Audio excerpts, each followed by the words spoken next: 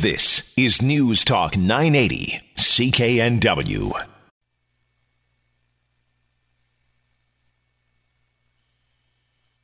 Five degrees at 8:15. Good morning. I'm Stirling Faux, in for the vacationing Jill Bennett.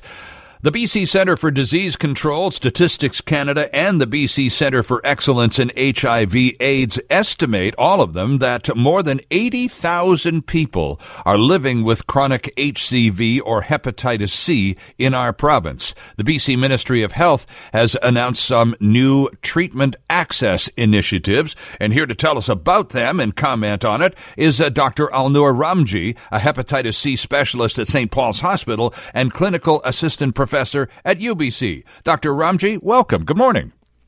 Good morning. How are you? I am well, thank you. Good to have you with us. Before we get into some of the specifics of what the government is announcing and so on, Dr. Ramji, for the benefit of, well, it's early in the day, tell us about Hep C. What exactly is it? How do people get it? And is it curable?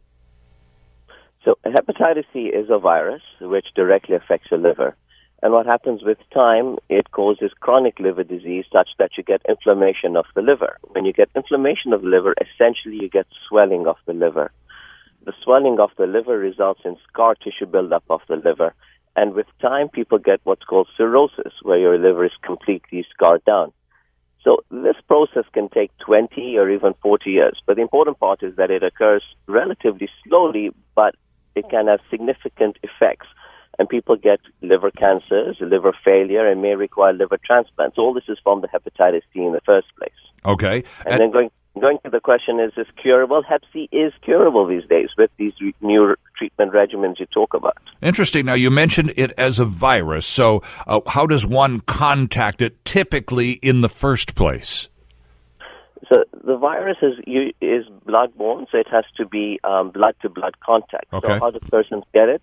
People have had it through blood transfusions, sometimes in places where we've not had good medical sterilization equipment. We've had persons get it through innocuous sources, vaccinations, for example, which doesn't occur today in Canada. But, you know, if you look at 40 or 50 years ago when we did not know as much, there was dirty use of syringes, etc., reuse of needles potentially, particularly in third world countries.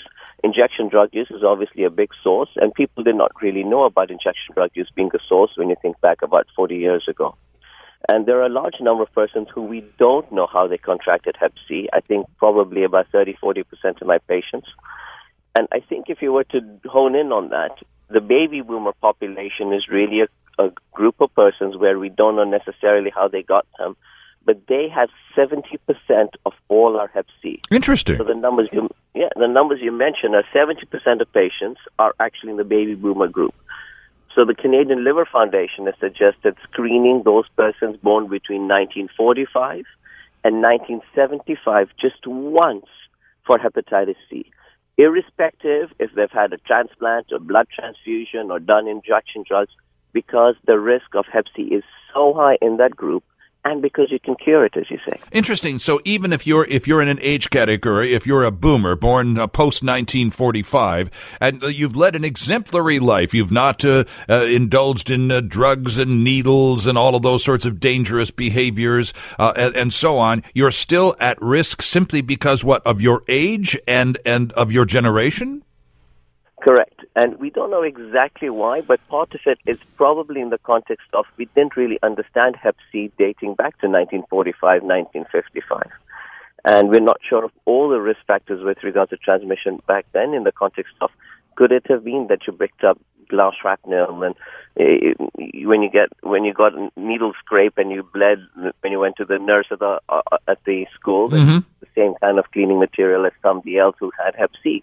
So we don't know the details, just the fact that 70% of the persons in that age group has Hep C, and therefore they should be tested. And when you look at new regimens, like the pharmacare has recently approved, such as Epclusa, Zepatier, you know, these regimens are very effective. We're looking at cure rates in the 95-98% range with one pill once a day for 12 weeks. Wow. And you know, it is truly incredible. When you look at the side effect profiles, I have patients who are working all day.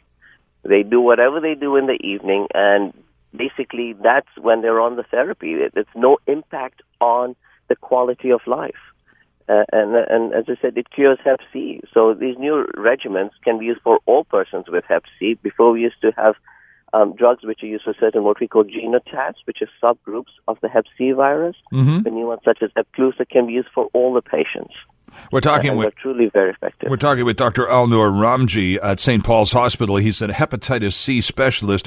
You talk about hepatitis C in terms of its impacting an individual. It can take up to 20 years for it to really become a destructive condition. But yeah, so you talk about. I'm looking at some of the material that your people supplied me with here, Dr. Ramji, and you talk about. I'm reading about things with less advanced disease, and then there's something in brackets called a fibrosis score of F0 or F1. What is a fibrosis score? What does that mean? So when you get damage of the liver, you don't get scar tissue which occurs immediately overnight that it results in that what we call the cirrhosis or the very damaged liver. Okay. It progresses slowly. So when you say 20 years, it progresses from what we call fibrosis 0 level, which is really no damage, and gradually to what we call fibrosis 4 level, which is complete damage of the liver or cirrhosis.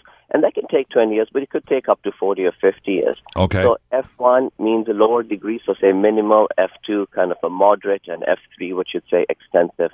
And previously, the government used to cover only up to F2, and it does to most degree at these stages. However, it's also going to be opening it up next year to patients with all levels of Hep C. Previously, patients are only treated with more advanced liver damage, and now, because of how effective and easy these drugs are to use, it's going to be opening up to everybody in the next year or so. Well, it makes even perfect economic sense, doesn't it? Why not give people treatment at the early stages of the drug where, as you say, one pill a day for 12 weeks can completely eradicate it, rather than allow them, not treat them for whatever reasons have been in place up till now, and then deal with a much more expensive treatment regimen when they get sicker. Yeah, you hit the nail on the head. That's exactly what everybody thinks. And I must admit, we are one of the luckiest countries in the world who's had as much access as we do have, with the promise of even more access in the future. And then you talk about societal impact, because, it's easy enough to say, let's cure the liver disease and patients will have. So once you cure the Hep C, the fantastic part is the liver can regenerate. I think it's the smartest organ. I'm biased, but the liver can truly regenerate. So you potentially have less complications of liver failure and liver cancer in the future. Interesting. We have less patients going on to liver transplants than we did 5 years ago for Hep C. We don't have very many parts of the human body that are capable of regeneration. We look at the animal species that can grow extra tails when they lose one and all that sort of thing. Humans aren't typically equipped that way, but with the liver is a notable exception, isn't it?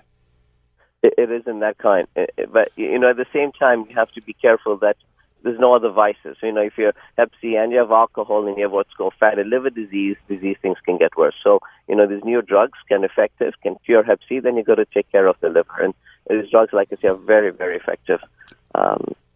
So then, in combination with the new treatment regimens for hepatitis C, particularly at its early stages, I gather that in tandem with taking these pills, there are certain lifestyle changes that accompany it with respect to diet, drinking, and other behaviors.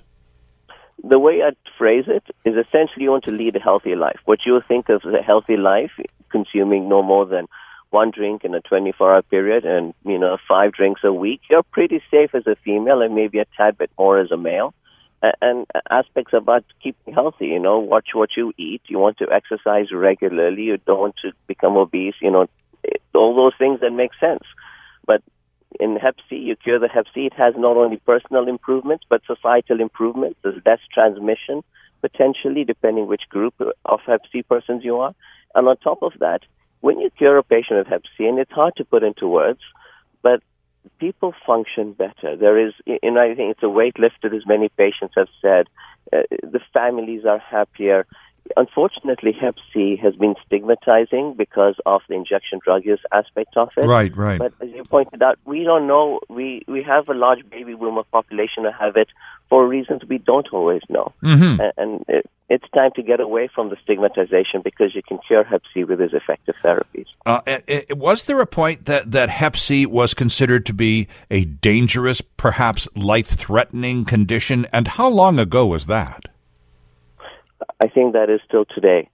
So Hep C does result in liver cancers in about 3% of patients who have cirrhosis, and it's not infrequently that I get liver cancers in my practice, probably about 2,000 a year, and in liver failure, where we probably send off to transplant.